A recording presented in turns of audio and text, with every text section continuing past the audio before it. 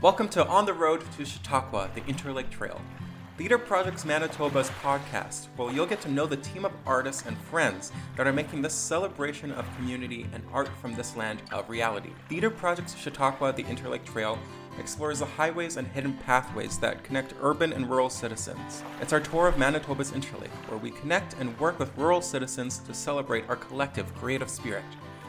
My name is Tanner Manson, and I'm your host. Come on the road with me.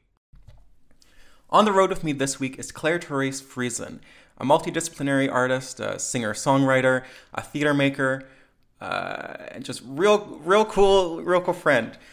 We talk about her arts practice, her collaborative arts practice throughout these COVID-y times, and we just catch up and talk about her work. So enjoy. This interview was safely recorded earlier in 2021, when the landscape of the world was a little different. Theater Projects is excitedly working out all the fabulous ways we'll be sharing the work of our Chautauqua the Interlake Trail team. So be sure to check out our website, theaterprojectsmanitoba.ca, and follow us on our social media, at TPM Winnipeg on most platforms, for how you can tune into and check out the fabulous work and collaborations that have been happening in a corner of the world this past year. So just remember, when you're listening, the scope of our projects and how we were presenting them were a little different. So please enjoy them. So, Claire, for people that don't know, what do you do? Who are you? What do you do? Okay, you froze there momentarily, so I didn't hear the question. What the people want to know. What do you do? Who are you? Whoa, that's such a big question. Like, who am I today, or who am I ethereally to my friends, to my family? Mm-hmm. Okay, well, in the context of this conversation, mm-hmm. I am an artist living on Treaty 1 territory. And a huge part of my art is linked to my focus on community and my work in community, and really trying to link those two things together, seeing art and community and the health of community being very, very intertwined. So I would say that kind of my work and my art and my politics are all things that I engage with daily. You're a pretty multidisciplined artist, as many of the greats are. So what are you feeling like lately in these times? What's been like the things you've been drawn to in your art making? Well, I guess like kind of traditionally, I work mostly in theater and in music. And yeah, I mean, for all of us, the pandemic has really shifted how we work together. So when I think about kind of being multidisciplinary in nature, the pandemic has actually like really, what's the word? Like expanded mm-hmm. how I think about that. So usually when we think about kind of multidisciplinary, it also means like, it means like all the different things that we can do. We're dancers and singers and actors and, but I feel like multidisciplinary is like feeling very different for me right now, in that I'm thinking a lot about space. So we have this time when we've really halted how we share, or we've had to kind of transform how we share our art. Mm-hmm. So during the pandemic, I've been really curious about making art that is public. So for example, a friend and I made 150 magnets during the pandemic mm-hmm. and would go out for walks and just put them in random spots. Like just like, were they like little clay things, or was it? I bought these, they're actually like business card magnets. So they're the exact size of a business card. You just like peel the back. And so it was everything from like little doodles that we were making to photographs to things I was thinking about to-do lists, and we would just put these random magnets up around the city in this hope of someone passing by and seeing it and being able to take it and maybe thinking it's delightful. So yeah, I've just been thinking about like, how do I continue to make art when we're told to kind of isolate and stay apart from each other? How do I make art that's still really accessible? So that's been really fun because I don't identify as a visual artist, but I think it's actually given me this opportunity to like try drawing, try painting, like kind of look at visual art in a way that I think I was like a little bit felt intimidated by. Yeah. And now it's like, well, what else? I mean, I don't have band practice. I don't have rehearsals. Like, what am I going to do by myself? So, and maybe that like in a little way links to my love of craft. So I do think about like, what's the difference between art and what's the difference between craft, and is there a difference? And, you know, for me as someone who really likes using craft as a tool for storytelling, I feel like craft lends itself to being done over and over. If that makes sense, like, yeah, people hone their skills as quilters, for example, and there's lots of very like monotonous, repetitive work that goes into a quilt. Right. Yeah, the rug braiding that I did with communities before, quite monotonous work to braid all this like fabric together and then sew it, and very repetitive. And so there's something quite meditative about kind of choosing these random public art projects and then doing them over and over and over again. It's kind of like a nice companion. I like that. This is gonna be a rough segue into you're one of the Chautauqua artists this year that were it's going to connect to community, because we talked about that's a segue that's going to happen. You got it. Yeah.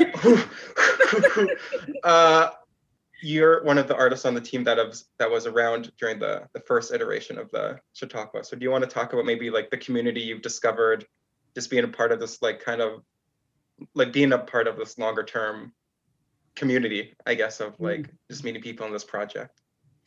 Yeah, absolutely. I mean, I think back to that experience that I had on the original Chautauqua tour just over 2 years ago, which is totally a highlight of my artistic career, because it really did hold community at the center of everything. So we were a group of artists that were kind of like imported into these small communities and like welcomed with open arms and welcomed with excitement, and like getting to meet people who were really hungry for an artistic outlet.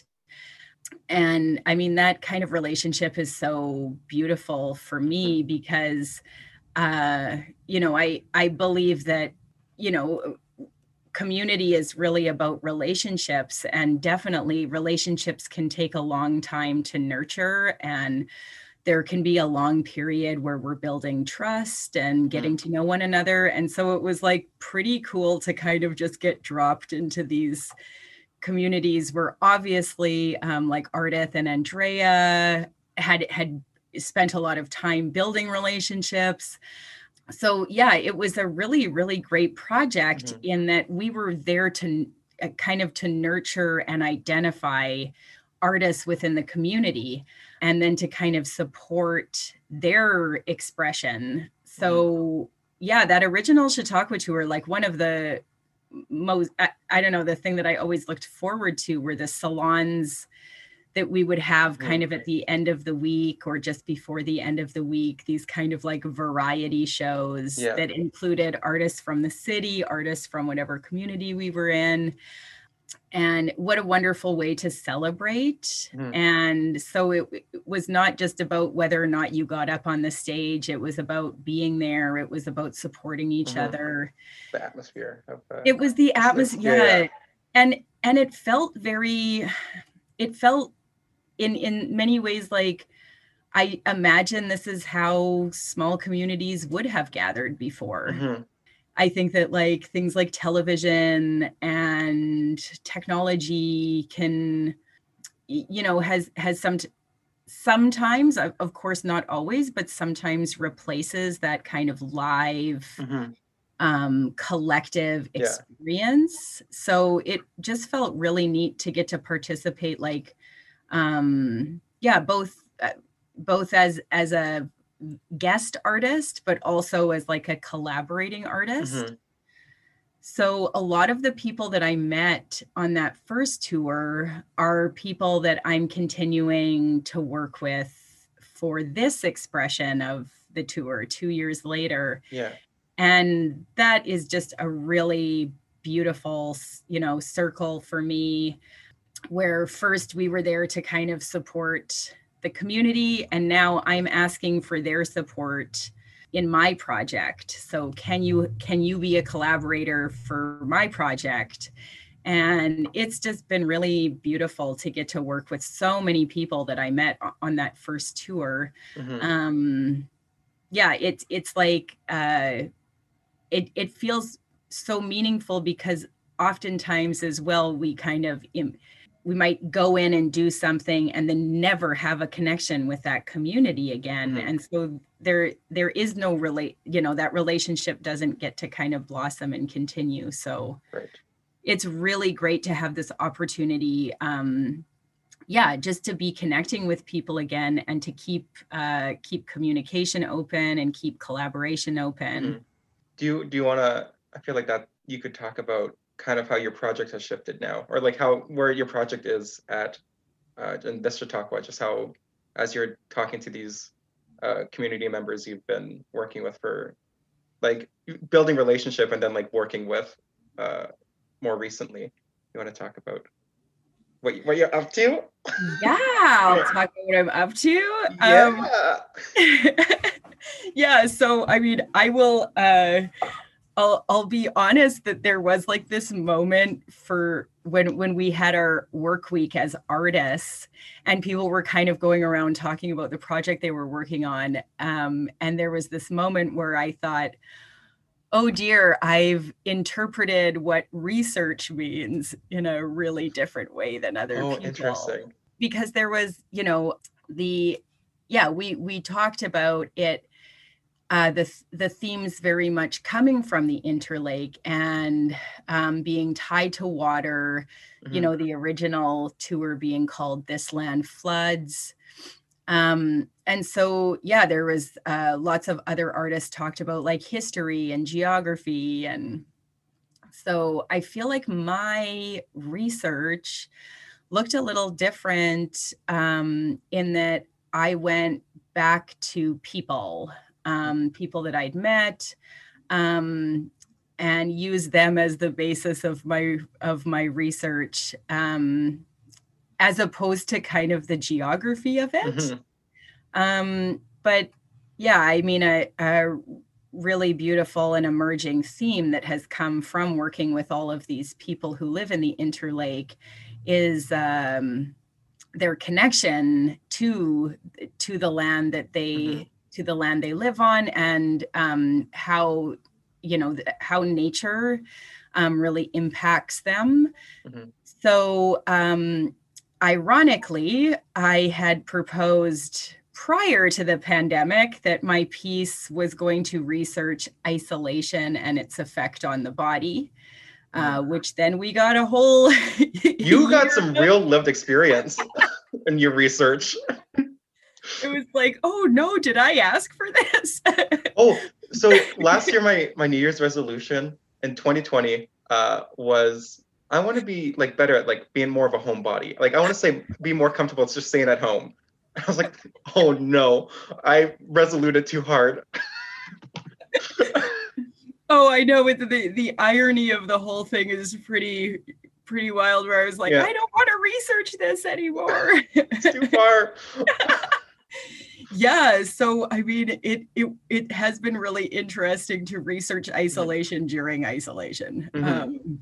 Yeah, it's been really when I first started talking to collaborators in the Interlake, it I kind of like got this project started at the beginning of the pandemic, but I didn't want to focus on the pandemic. And so talking about isolation and asking people to kind of think about isolation and reflect on isolation.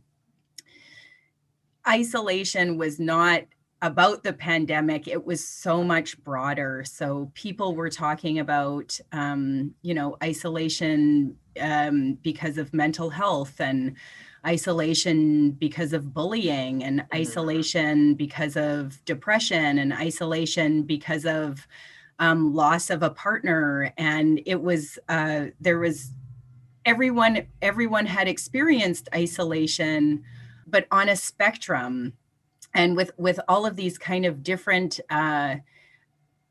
examples that I hadn't considered before. So the work that I've done is to try and really represent all of those different expressions of isolation within the piece that I'm creating. So my research is very much from collecting stories from people about isolation.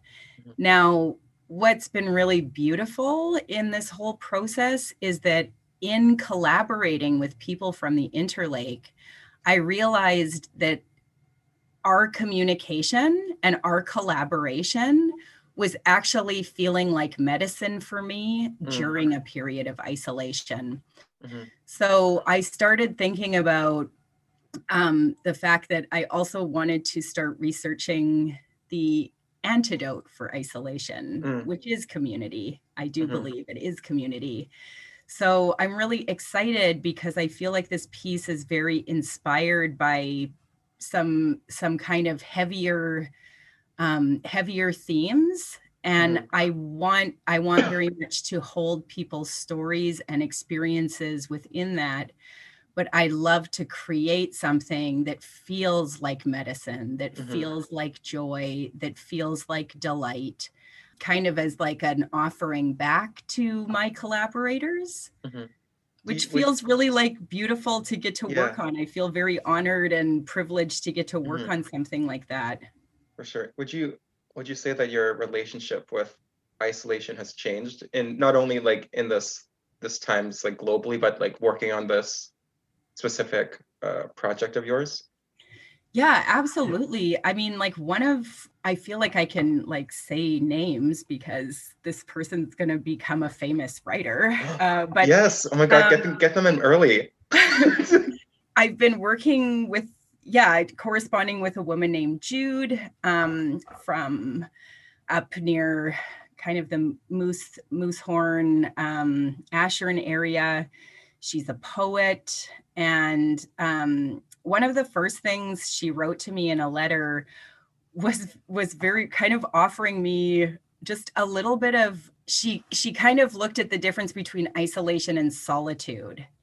And it was a really kind of impactful thing for me to think about because, I very much like you continually make this like resolution to myself that I'm going to spend more time with myself, that I'm going to spend more time quietly with myself. And I am definitely someone who avoids that to the best of my ability.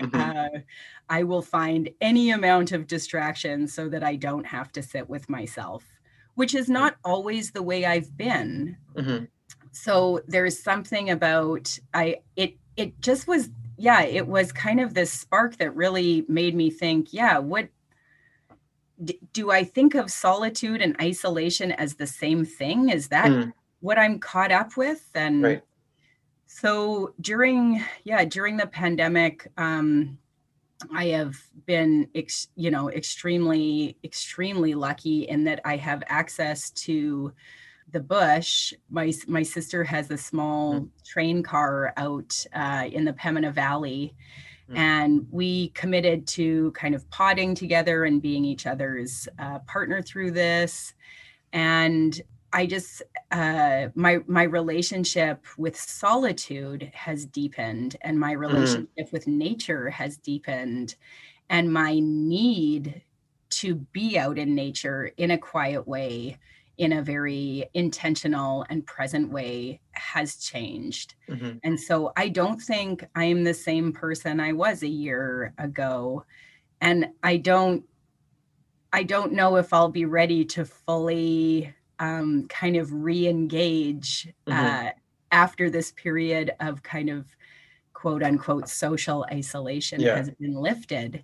So yeah, in a very short amount of time, a year is not a long amount of time, especially at the age I'm at.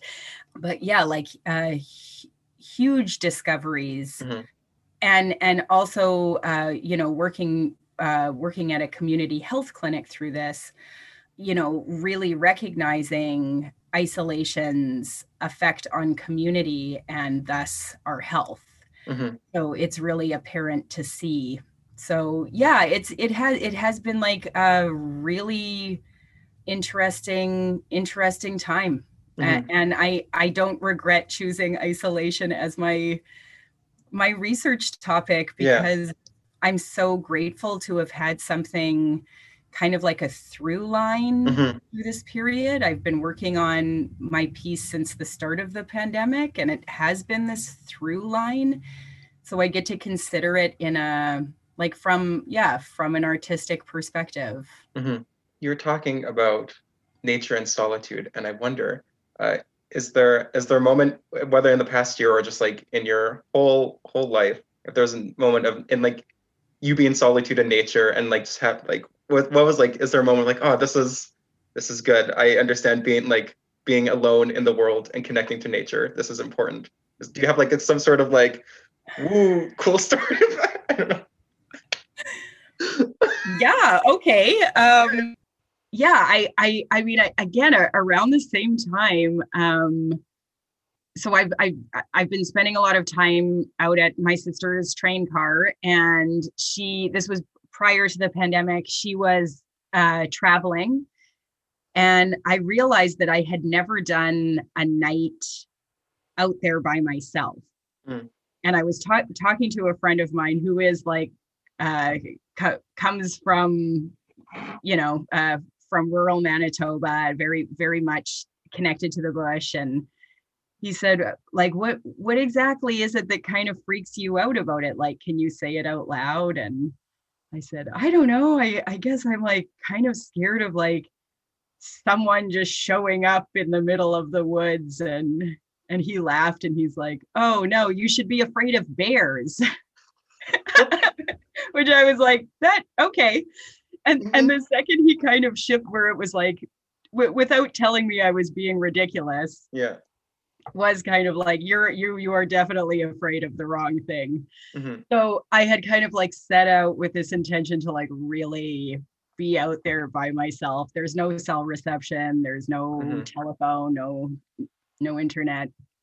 And when I got out there, I pulled into, she has quite a long driveway, and I pulled into the long driveway and opened the car door, and right there was a deer that had died right on the side of her driveway.